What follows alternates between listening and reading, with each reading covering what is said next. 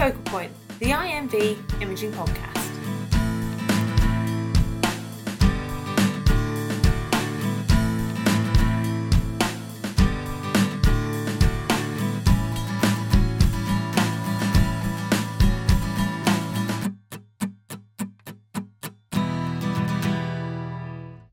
For those that haven't met me, I'm Harriet, your host, and I'm here today with the usual members of the IMV clinical team.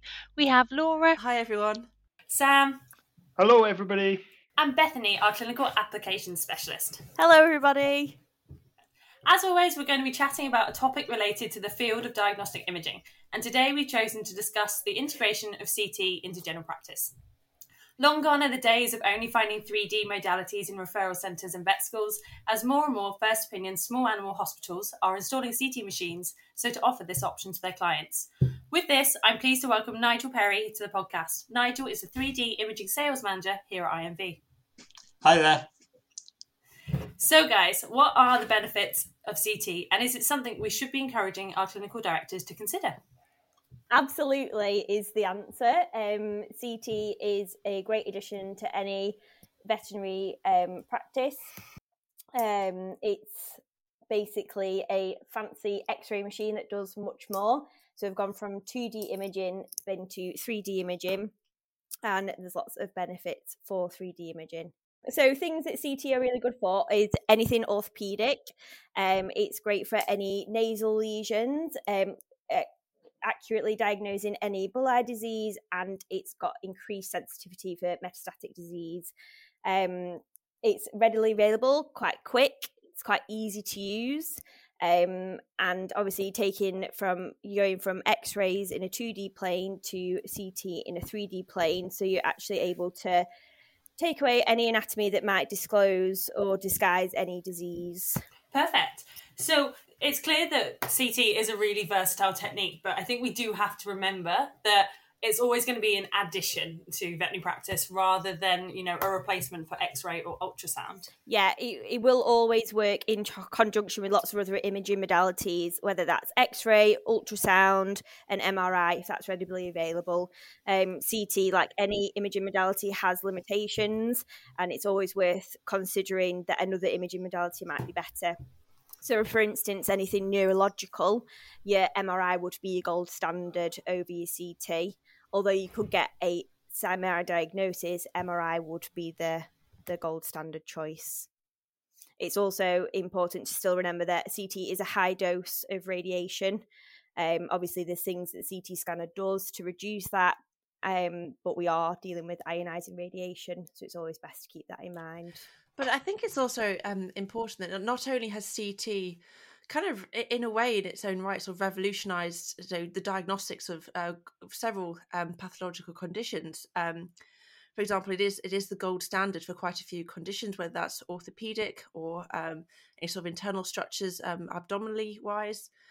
But also the knowledge that we've gained from CT has increased our ability to make diagnoses and prognoses from other imaging modalities as well, such as ultrasound and X-ray. So it really has had quite a wide sort of impact on the veterinary profession, not only through its use as a really useful modality that is now increasingly available in not only referral practices and university clinics, but also in general practice. But it's actually affected most of us, even if we haven't used CT, most of us have benefited from the use of CT in veterinary practice. I'd have to agree with you there, Laura. CT really is a fantastic technique with regard to surgical cases. I know in one of my previous practices, we used to CT a lot of the fractures prior to surgery, and it just allowed for a more thorough assessment of the fracture and any fragments, and also a more accurate measurement for implants, especially with the ability to reconstruct the limb from the raw data into a 3D image. I also know it's now gold standard for pre-operative assessment in case of neoplasia, especially the lungs or mediastinum, to perform with CT, just because you're able to overcome that superimposition in cases in areas of complex structures, and then just allow a greater assessment or a more thorough assessment for any metastases which may be present. And probably becoming increasingly accessible as well. compared with, for example, MRI, where interpreting an MRI image is really quite different from absolutely anything else that you may have done in any imaging modality, whereas CT is really very similar to radiology. So a lot of the radiology principles with which we're all quite familiar apply very similarly to CT. So it's very different in that it's sort of sectional images. We can see cross sections of the animal. That's not something we're perhaps used to, but it's a relatively easy thing to start to pick up and start to understand from an interpretation perspective. But of course, that said, it's we live in the era where we can send these images to experts for their interpretation. So even not having the expertise in-house to interpret these images, it's still just as available to anyone. And it's not just the interpretation of the images which is easy, but actually acquiring the images in CT is a lot easier than many people think, certainly at a first opinion level. And with good training from radiographers like Bethany, it's perfectly trainable in first opinion vet practice. Whereas for more advanced things like MRI, I think really you should be looking at maybe having a radiographer in the practice to achieve those scans. CT is much more straightforward. Yeah, that's something that I've found, having seen CT in action in kind of referral centres or universities or other practices. It's quite surprising how sort of efficient and the ease of use of the systems are now.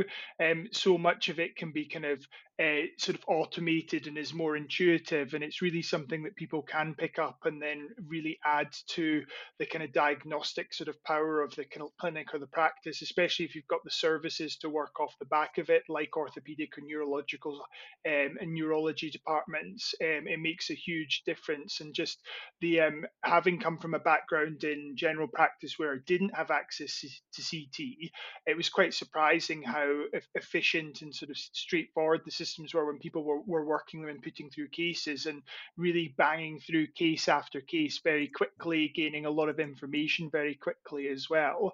Something I never appreciated with CT was just the use of contrast with it and the information that provides as well. And that's something that's quite interesting to see when you see cases in action, is just the way that kind of contrast is used, which is very different to if you've come from the background of doing contrast radiography in a more traditional practice setting as well. Yeah, the contrast in CT is absolutely invaluable, and it's a big part of CT. Not necessarily with orthopedic scanning, it's not necessary, but anything intra-abdominal or cranial, it's really, really important, and it provides a lot of information. Equally, even before reporting, it enables radiologists to see if it's an abscess versus a metastatic or tumorous disease. So it is really good, but there are also contraindications with the contrast, which is important to always factor into any decision when giving contrast. But no, totally agree, it's brilliant. Perfect. Well, I guess despite all the benefits, how practical really is the installation of CT into practice? I mean, it's not exactly small. It must be a logistical nightmare. I would say it's much easier than it certainly has been in the past. Modern systems are much smaller than the older units, and a lot more efficient as well. So they need a lot less electrical power than the older units, and consequently less air conditioning and less access space as well. So I mean, the main things you really need to consider are availability of three-phase electricity and room size. They're I think the ultimate factors that will determine whether you can get CT in the practice or not. Is there a minimum size room that you need, or do you need to consider what's next door, whether you can have it upstairs or does it have to be downstairs when located in the practice? Yeah, I mean, straight off the bat, the last one there, does it have to be upstairs or downstairs? I think like 99.99% of installs are downstairs. You start going upstairs, you need crane hires and floor reconstructions to strengthen. So it's rarely practicable to put one upstairs. If you're going to fit one downstairs, our minimum room is really about 4.7 by 3 to 3.5 meters. But you do have to be careful when you're looking at the specs. Some of the scanners will state a minimum room size, which is a crazily small room with very limited access, and often with the scanner only running in a reduced scan length mode, which causes real problems if you've, say, got a big dog on the table and you're wanting to do thorax and abdomen. You don't want to be scanning it head first, then turning it round, scan the abdomen, putting in contrast, scanning it, turning it round, hoping there's some left in the thorax, and then scanning the thorax. So we try and stay away from those minimum scan rooms because they just don't work in vet practice. Unless you're scanning cats. If you're just scanning cats, they're great. But they're few and far between. Of course, you also need room for all the various different staff, personnel, anaesthetic equipment as well. Again, all of this takes up space that you would also need to move around the machine and the patients. Yeah, I think you need to add on space for a control room, because the one thing you can't do with CT is be in the room whilst you're scanning. So you need an area outside of the room with a LED window or CCTV where you can still see the patient on the scanner and run the scanner safely through the LED shield. So does the control room then, does that fit within the dimensions you gave us before, Nigel, when you said a sort of 3.3 by 4.5 metre room, or would that be in addition to it if somebody was thinking about putting it in a practice? So 4.7 is our minimum length to allow for full travel of the scanner. The control room's separate to that, and the reason why I always keep it separate is because sometimes it is a specific room, with chairs and a desk where people will sit down and scan, and sometimes it's just a piece of workbench with a window on it in prep looking into the scan room, and it's not always a luxurious hideaway where you can sneak off and have a cup of coffee whilst you're running a scan. Sometimes it's just in the middle of prep, but it depends on the building. We can work to all sorts of different layouts. We just have to work to what's available.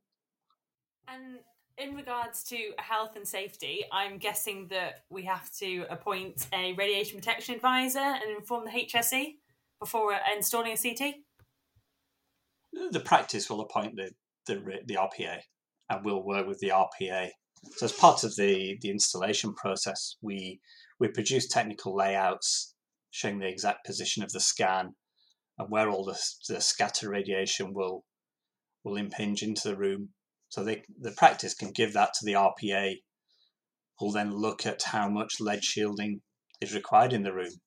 And there's a number of factors that will be dependent on that. The size of the room will be one. So the further away the scanner is from the wall, the less lead shielding is generally required. The RPA will also want to know how many scans you intend doing per year, so you can build up a picture of how much radiation will be emitted. And then the existing density of any walls is also taken into account. So there's lots of factors that the RPA takes into consideration when working out how much lead's needed within the wall. But there are a few different solutions to that now as well. So there's the old-fashioned lead, or there's barium plaster and safe board that can be used just to ease the building process. When you mention scans per year, if somebody was thinking about putting a CT scanner in, is there a number of sort of scans per week or scans per day that's sort of an expected minimum for a practice, kind of as in terms of caseload? Is that something we know, or does it just vary a lot site to site? We have return on investment calculators that take into account buying the scanner over 5 or 7 years with a service contract built into that period. And using that, you generally need to be doing about 2 scans per week to pay for the scanner and the service contract.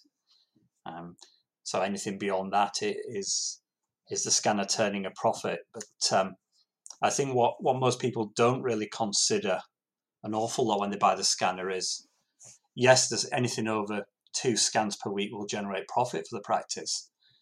But I don't really think they consider how much their surgery uptake will be. So if you buy a CT scanner, you're going to do more surgery. Sometimes get asked to look at layouts of practices, and they'll say, "Oh, we're thinking of turning this theatre that we don't use into a CT room." And the first thing to say, well, if you get a CT and you're going to need that theatre, you're going to generate more surgery. I mean, you remember this, Sam, from being in practice. You'll send things off for CT scans, and then they go away. You don't get the surgery. You find out what the surgery is, and you get quite disappointed. Think, "Oh, we could have done that surgery. It's totally within the realms of the practice." Yeah, absolutely. I think it's one of these big things that you've always got to think about. Any diagnostic imaging is sort of a step upon a case workup, and it's not the sort of the final treatment or the outcome. And it's having the sort of CT can really feed into services like orthopedics and, as we've mentioned, neurology and soft tissue surgery. There's a lot of applications for it. Now, and we exactly as you say, Nigel, we see it a lot in that where you're referring cases where we know CT is the modality of choice for patients, and then that's the case away. So certainly, if you've got the staff and personnel to run the surgical service off the back of it, it completely makes sense to have access to that modality.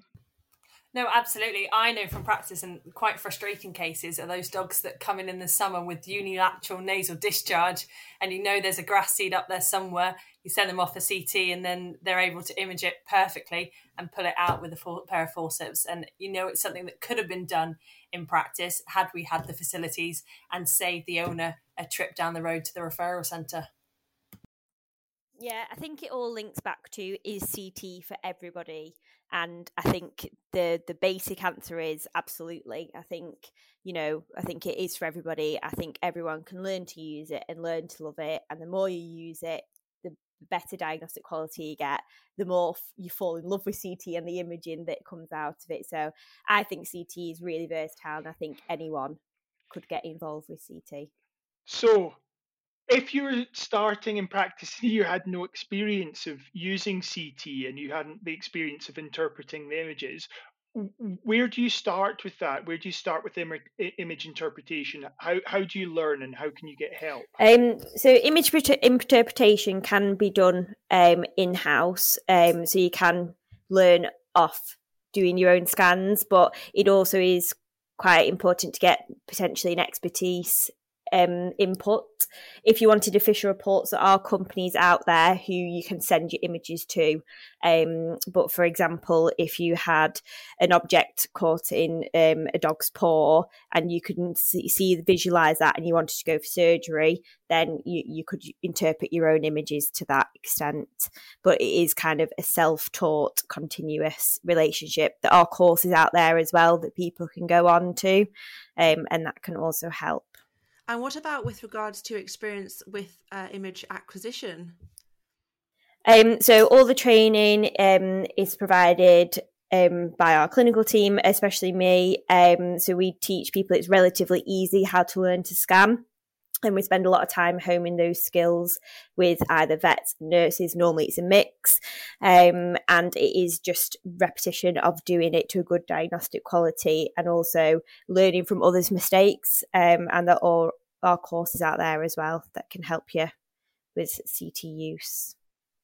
So again, coming back to sort of just some of the I like to sort of think about CT from the point of view of somebody who hasn't ever had it, because that's kind of my experience of practice. Something people talk about a lot when looking at CT systems and choosing which one to acquire is how many slices the system is capable of. So with that in mind, what does that mean? How many slices they take, and why is it important? And is it just a case that more is better?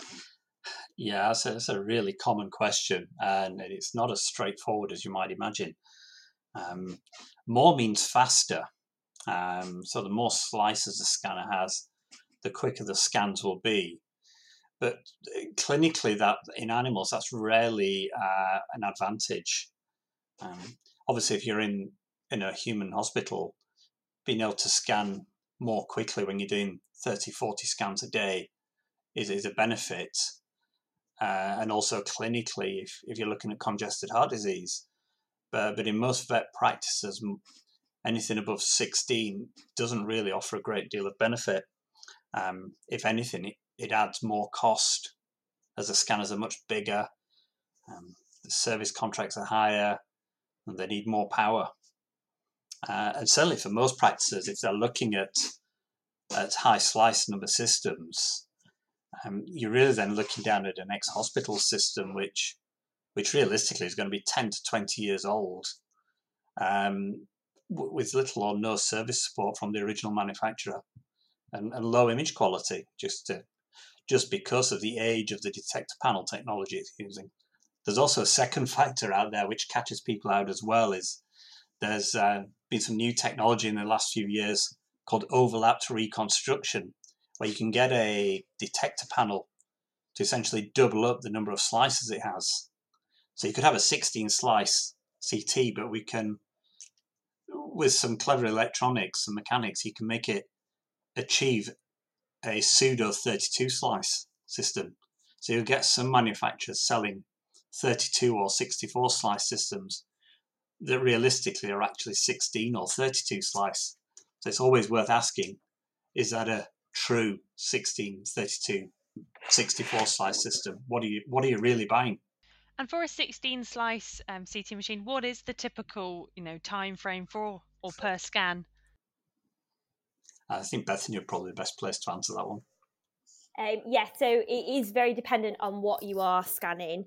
So, for example, if we took an elbow, which we would scan very small, thin slices, you're looking at anywhere from 25 seconds, potentially a cat's elbow, to up to 50 seconds for, say, a larger dog breed elbow. For a full abdomen and pelvis, from potential start to end of examination, you're probably looking at 20 minutes, but that's with positioning the dog, making sure the GA is stable, setting everything up, giving the contrast, and then checking all your images after. So relatively quick. I think it's fair to say, Bethany, isn't it, that the vast majority of the scan time is actually taken up with positioning the dog and getting it into position rather than the actual scan time. Absolutely, yeah. It's everything in between, all the monitoring. That definitely takes up more time in setting your scans up. The actual, as you said, when it's actually irradiating the patient, is a very, very short period of time. So going forward, just like a lot of the technology, we see a lot of advances in computing, a lot of advances in medical technology, and we're seeing that in other fields like ultrasonography and radiography equipment.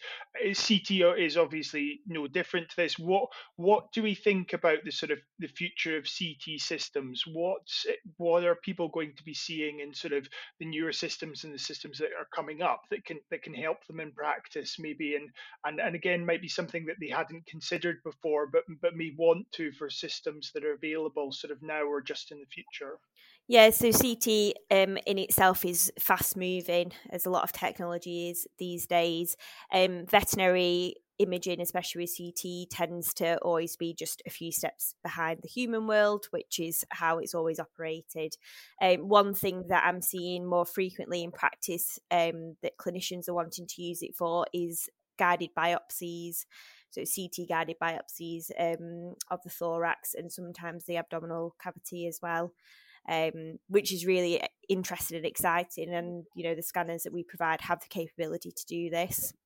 There's also different packages you can get with our scanners, so you can do cardiac scanning, which is relatively new.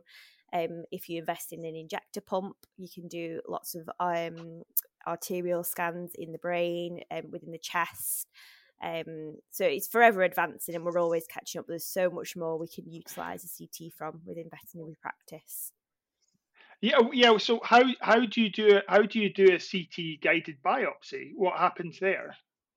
So what happens in the human world, which is the only experience I have to go from, is that the radiologist is in the room. So we get a RPA person to come down, and the radiologist will stand at the side of the scanner where the gantry is, because that's where you're going to get least dose.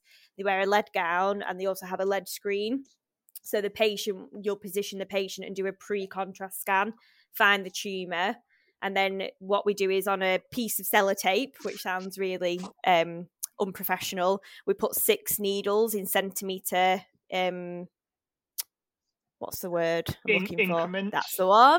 That's the one, thank you. And then put that on the patient and re-scan where we think the tumour is. And then obviously we count, because obviously you know which is head end, which is bum end, and then we count between, and they'll get a CT guided large needle and put it in.